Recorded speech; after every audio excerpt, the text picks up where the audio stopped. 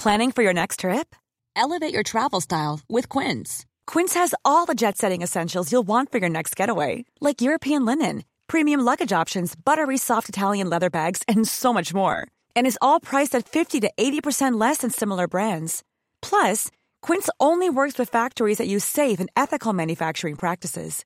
Pack your bags with high-quality essentials you'll be wearing for vacations to come with Quince. Go to quince.com/pack for free shipping and 365-day returns.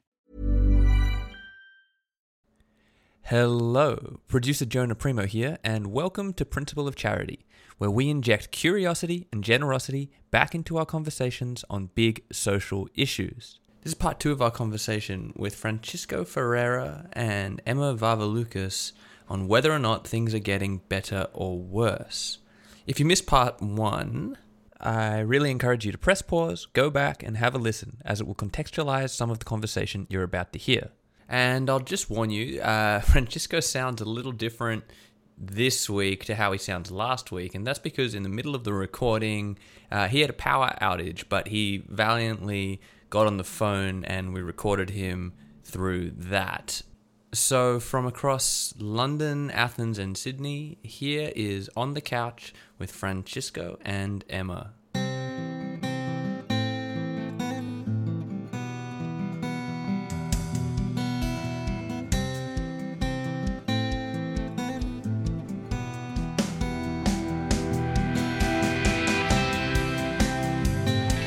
Okay, thank you, Francisca and Emma. As you know, in the Principle of Charity, we are trying to get out of the bubble. We're trying to ensure that at least we are listening to the alternative. We don't have to agree with the alternative, but it forces us out, and hopefully in that way we get a percentage improvement in the reduction of polarization when at least we can acknowledge the other side and the other side feels heard. In that context, I think I'll start with you, Emma. How would you argue for the best case that actually the world is getting worse? What are the 3 good arguments for the fact is that the world is actually getting worse, that it's not making any progress? I think there is a risk that we are complacent around these high risk events, right? That something will happen with climate change, where that we're not moving fast enough, and something happens that we're not able to walk back from. The pandemic is another good example. That something may happen coming from animals or coming from a lab or from who knows where these days, that we are not able to deal with because it's a virus that was more fatal than COVID-19 was. And I think, too, that the best argument is that all of this progress that we've had could be at risk if we don't address these large dangers adequately enough. And I don't think that we are on most accounts. I don't think that we are giving quite enough attention and foresight to risks like that. Mm-hmm. Thank you. I mean, if you looked at sort of just the alternative, which is the weakness of your argument, I think there would be a view that the optimists like Steven Pinker, Bill Gates, can be seen to be cherry picking their data. Do you think that's a fair criticism of people like yourself? I think if you're critiquing what the Progress Network does, again, like we're not trying to sell you a story of everything is getting better everywhere all the time. I don't think that it is. And I don't think that anyone could say that to you with a straight face. I think what the critique would be is, are you over focusing on what's going right at the risk of not focusing on what's going wrong?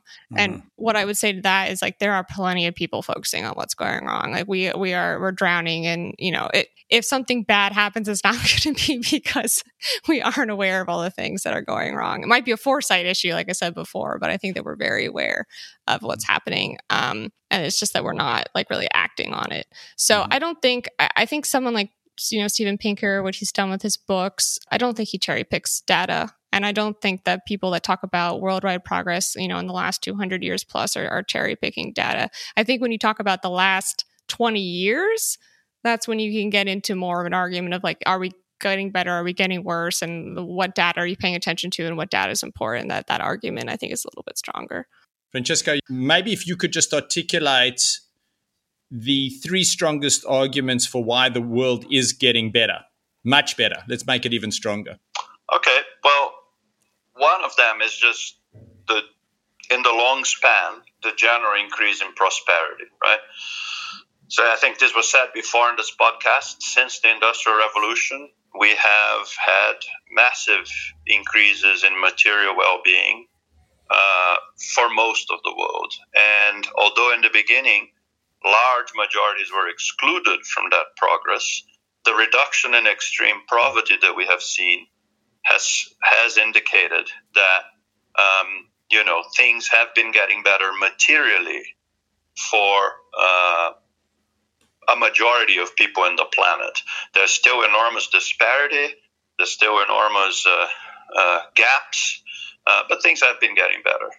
So that's the first thing. And then the second argument is that along with that, there have been dramatic improvements in health.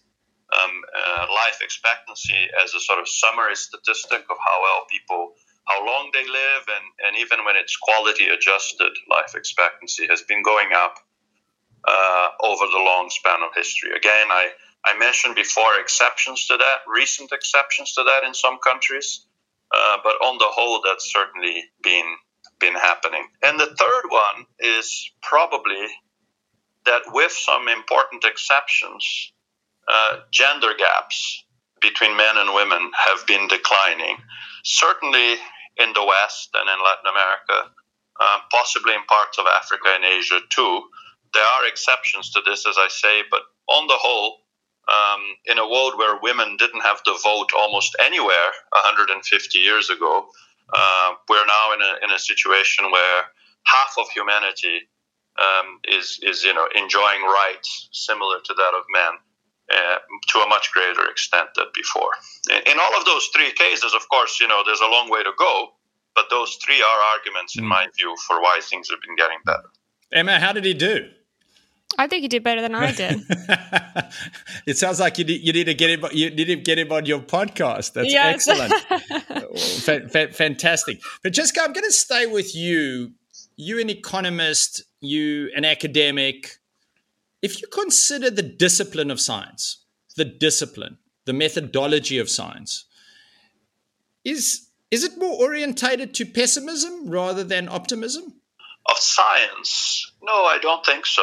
I think the biases that we were talking about before, which Emma mentioned with respect to the news, to the media in general, I think those are very important. I think science, particularly when it's really scientific, which not all of social science is, but when science tries to follow a method of looking at the evidence and testing hypotheses against the evidence, it really shouldn't have a particular bias one way or the other. What does exist is a publication bias. So this is well known, right? We know that if you do a study and you find a nil result, a result that things have not changed or that something did not work, then it's harder to publish than if you find an impact. But that impact could be either up or down. So the publication bias, if anything, is a systematic bias against finding or publishing results that things are staying the same. Improvements or declines, if they're big, both get published.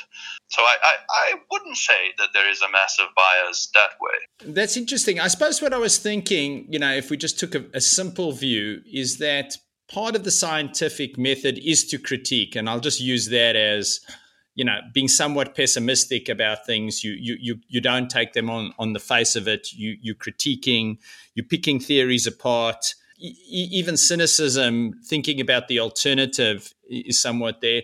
But then I consider that to be a scientist, even to conduct experiments over and over again, you have to be somewhat undeniably optimistic. I mean, I think about these scientists who just keep on going and looking for things. And you go, like, some of them have been, we spoke earlier, Emil was chatting about some of the cures. I mean, to just keep on working for 20 or 30 years, there has to be an inbuilt optimism in you. Would you agree with that? Yes, I mean, I think so. And again, here, just to come back for a moment to this point I was alluding to earlier, there's a difference between different kinds of scientists, right?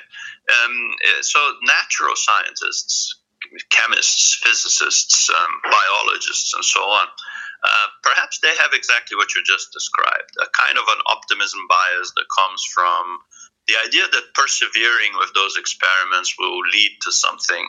Also, they are, there's a kind of a selection bias. The type of people that go into the natural sciences have a belief in technology and in science itself as a force for good. I think you may find the opposite with many social scientists and economists. I might argue a bit facetiously are somewhere in the middle. But I think the non-economist social scientists on the whole are people who are very worried about poverty and inequality, and they are worried about structures of power and oppression.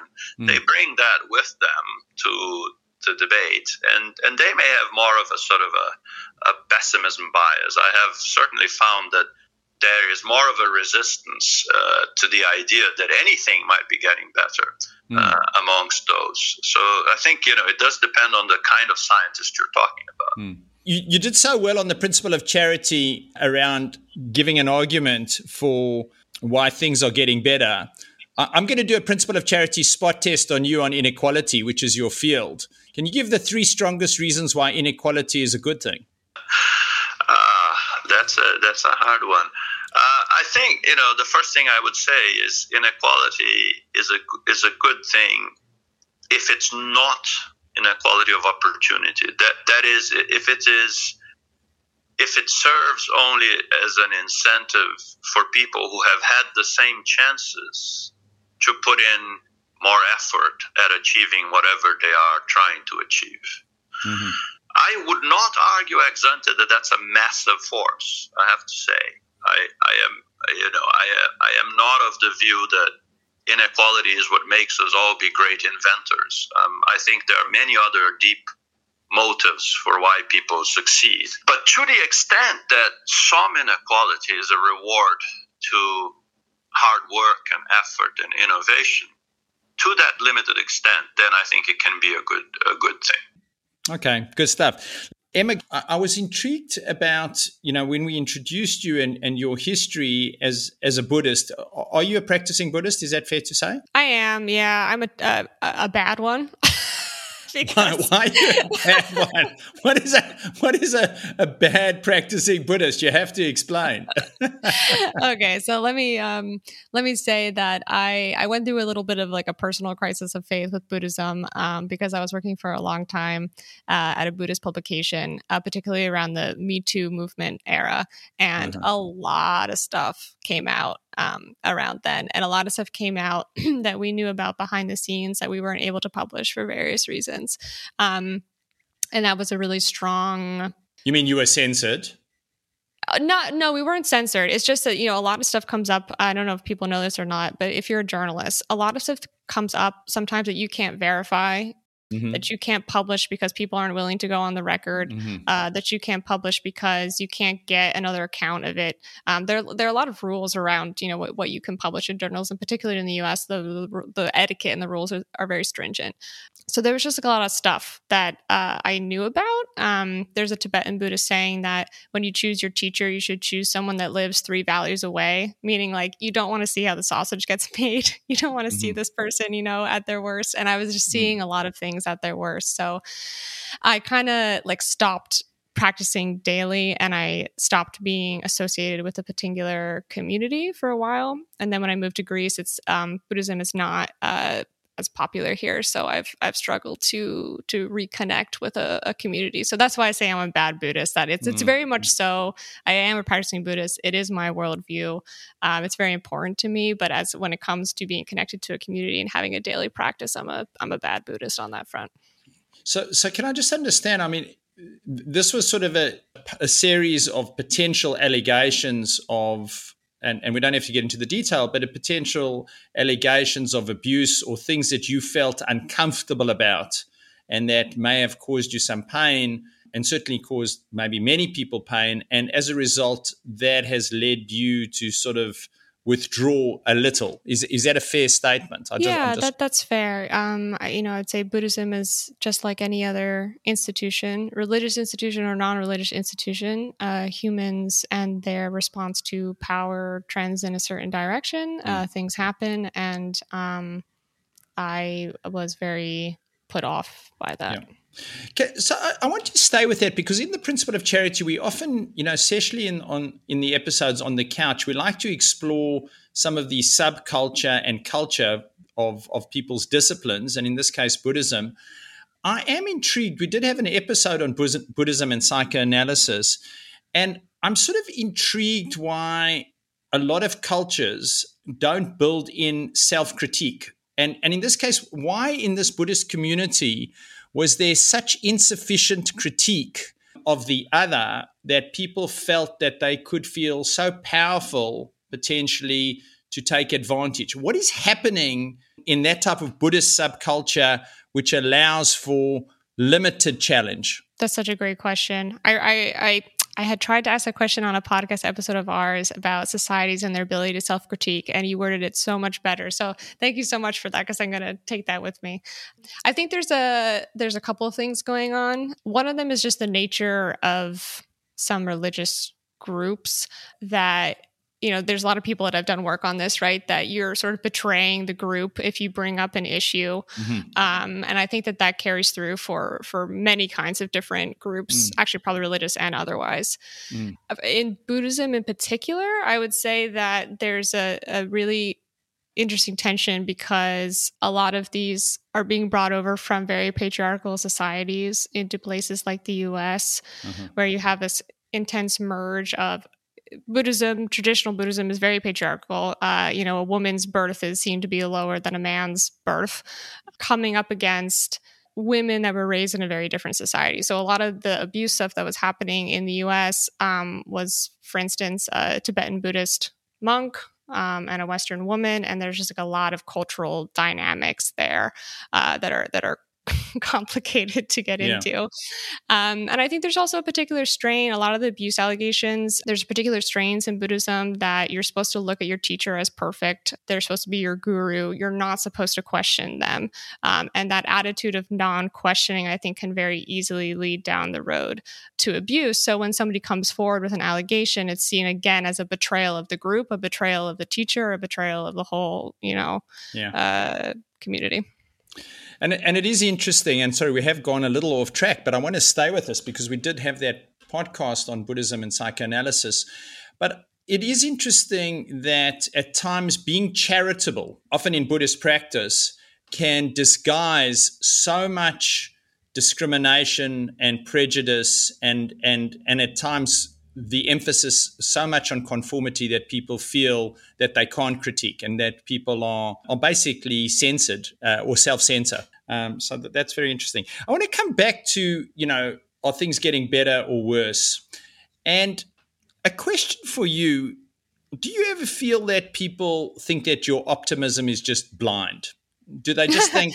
You know what? I mean, it's great to hear Emma, but you know what? She's got this blind optimism, and actually there's a sort of hidden critique that maybe you're not seeing things for what they are, and you're just being a little stupid, really. Yeah, for sure. We just had a great review on our podcast, actually, that was like, you guys are obtuse and fatuous and, basically idiots.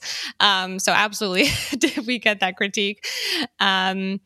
And we try very hard at the Progress Network to say that, like, it's not that we're covering our eyes to problems and saying everything is fine, right? That it is a fundamentally stupid position to take. It's not that we're pretending that problems aren't there. We're just advocating for better information and a kind of approach that's constructive instead of despairing.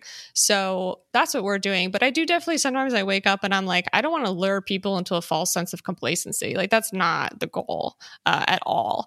And I don't want to be Pollyannish or naive when it comes to these problems that we have to solve.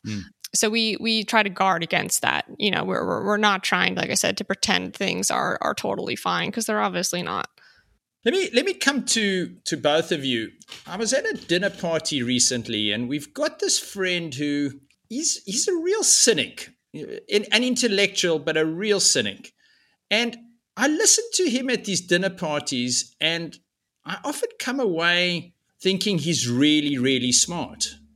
And I was wondering, are cynics and pessimists, do they come across as smarter than optimists? Is that our bias? Do we just listen to these people at these dinner parties and they go off and we think, you're really smart because you can deconstruct the world. But when somebody says the world is getting better, you go, flaky. Yeah, I absolutely agree. I think it's because for some reason, when you say, look at all the things that could go right, it just feels waffly.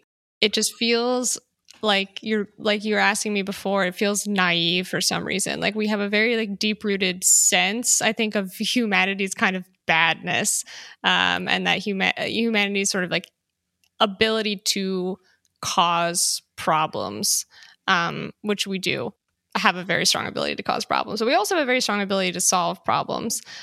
And I think that story just hasn't been told, and it requires a little bit of retelling and redoing information in a way that can seem dumb, when compared to a story that you've already heard. That it's much easier to tell a story that you've already heard with a lot of intellectual fervor. It sounds right to us. So that's what I would say. Francesca, if I went to the LSE tomorrow, and maybe there is this already, but I'm going to assume there isn't. I went to the LSE. I spoke to the vice chancellor, and I said, "Look, Francesco is in the inequality studies. He's heading this up. Why don't we set up an alternative department called Progress Studies, where what we do is we look at all the examples where progress has been made in a substantive way, understand how that progress was made, and dig into it and learn how we can tackle all problems." Do you think the LSE would get some funding for that? It already has. I think they would point you to the International Growth Center, which tries to do more or less exactly what you just described. Let me just clarify. Is the Growth Center, is that just about the economy, or is it actually looking at progress across the board? Well, it's about the economy, but the economy very broadly understood. So I think they would look at progress that leads to any kind of well-being, not just. They would certainly look at progress in health. They would look at progress in education, and so on and so forth. I mentioned this one particular center, but on the whole, I think many economists, particularly development economists, are actually fascinated by what drives success, what drives progress. So I think you wouldn't find it there. As I said before, I think in some other disciplines that's less the case. It's more about understanding why everything is terribly oppressive all the time. But I think amongst economists there really is in some cases an openness, to understanding what it is that makes things better, even when we still acknowledge, of course, that many things remain terrible. Can I just stay with you, Francesca? We spoke with Emma about sort of Buddhism and the subculture around it and debate. We've chatted on this podcast also to other social scientists, and it does come up in your department, in the department around inequality and looking at other LSE academics.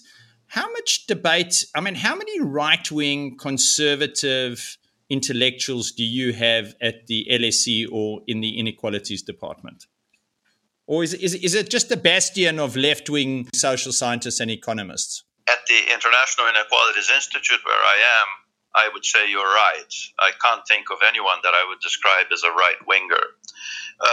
At LSE more generally, that is not necessarily true. I think they are a minority, but they are there. The name Hayek, Friedrich von Hayek, may mean something to you. He wrote The Road to Serfdom, a very important book against socialism. Hayek was at LSE and was a huge influence on a sort of more right-wing conservative perspective to economics. And there were others like him. they are a minority. There's no question. And does that worry you about your own institute, that you don't have that view, or isn't it a concern? So it depends a little bit on the extent to which you want them to be right-wing. I do worry a little bit about there being an echo chamber in some parts of the institute. I think if you had asked some of my colleagues if there was anyone who was not left-wing, they might have pointed to me since I came from the World Bank, which was a little bit of a shock to the system. So perhaps I am moving the institute a little towards the center, though I tend to think of myself as a left-wing person. I think some of my colleagues might not. So. Okay. We haven't spoken really about the culture wars, and let's just go to the United States, where you were born and raised, as I understand. And what's your view about the culture wars? Are they a good thing, a bad thing? Are they a sign of progress? I think that they are a sign of progress in a weird way. I think it's really messy and volatile, but I think that messy and volatile is sometimes how the needle gets moved, how things get moved forward. I certainly think that, for instance, like to take one culture war thing around, let's say the trans debate, right? It's ugly. It's very ugly, but it's not a debate that would have been happening 20 or 30 years ago. And I think, in my view, it's kind of happening because we've put the gay marriage debate to bed in the US.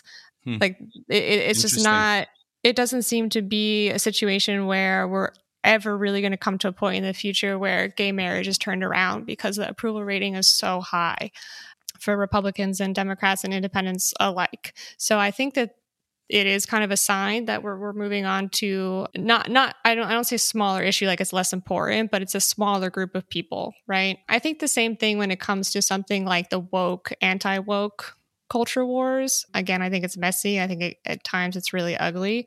But again, it's a conversation that is very much so in the center, not in the center like politically, but in front of our eyes, that wasn't, even 30 years ago.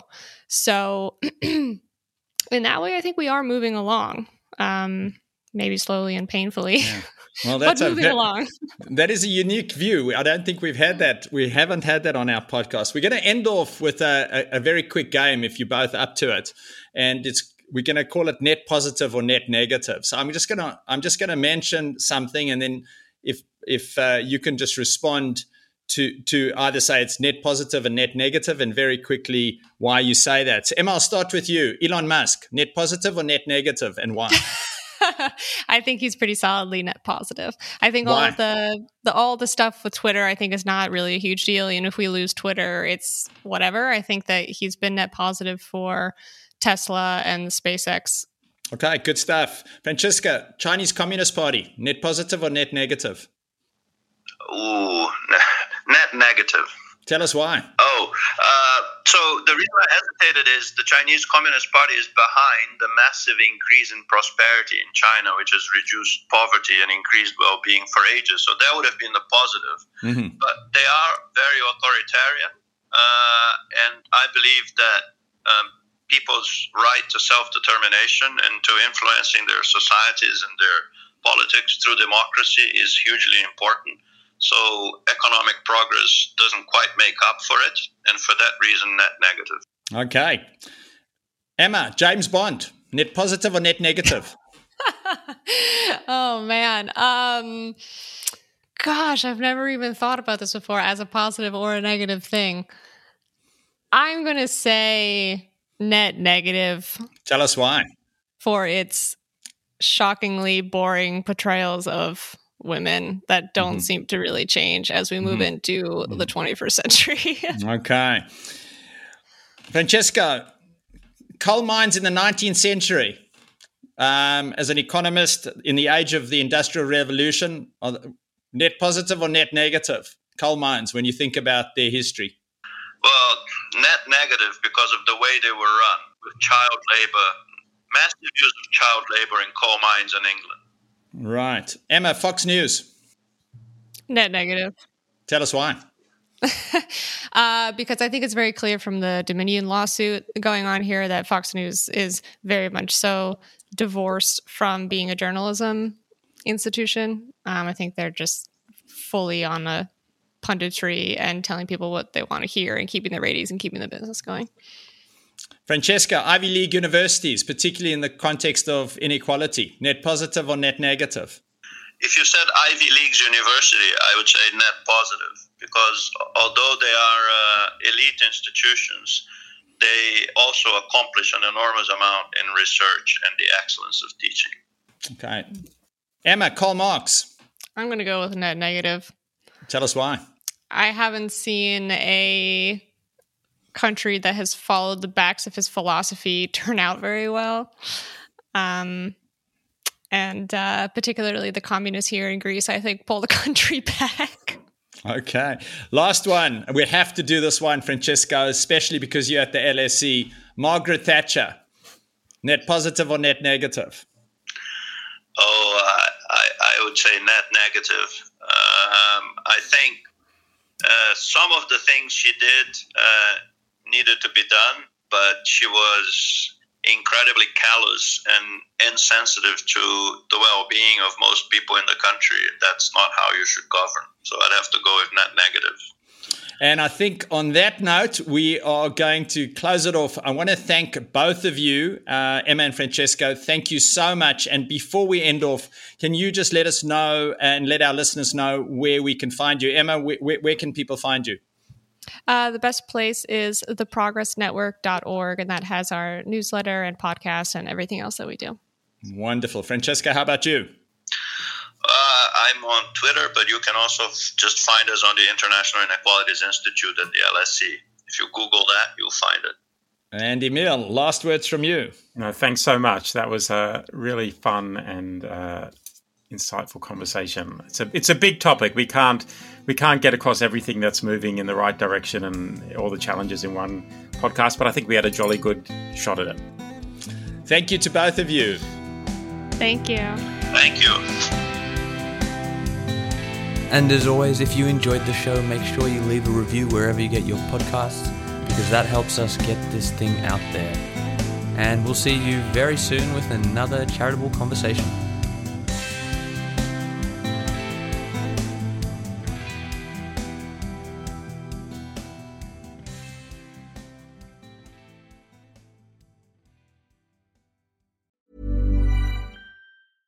Hey, it's Paige DeSorbo from Giggly Squad. High quality fashion without the price tag. Say hello to Quince. I'm snagging high-end essentials like cozy cashmere sweaters, sleek leather jackets, fine jewelry, and so much more. With Quince being 50 to 80% less than similar brands. And they partner with factories that prioritize safe, ethical, and responsible manufacturing. I love that. Luxury quality within reach. Go to quince.com/style to get free shipping and 365-day returns on your next order. Quince.com/style.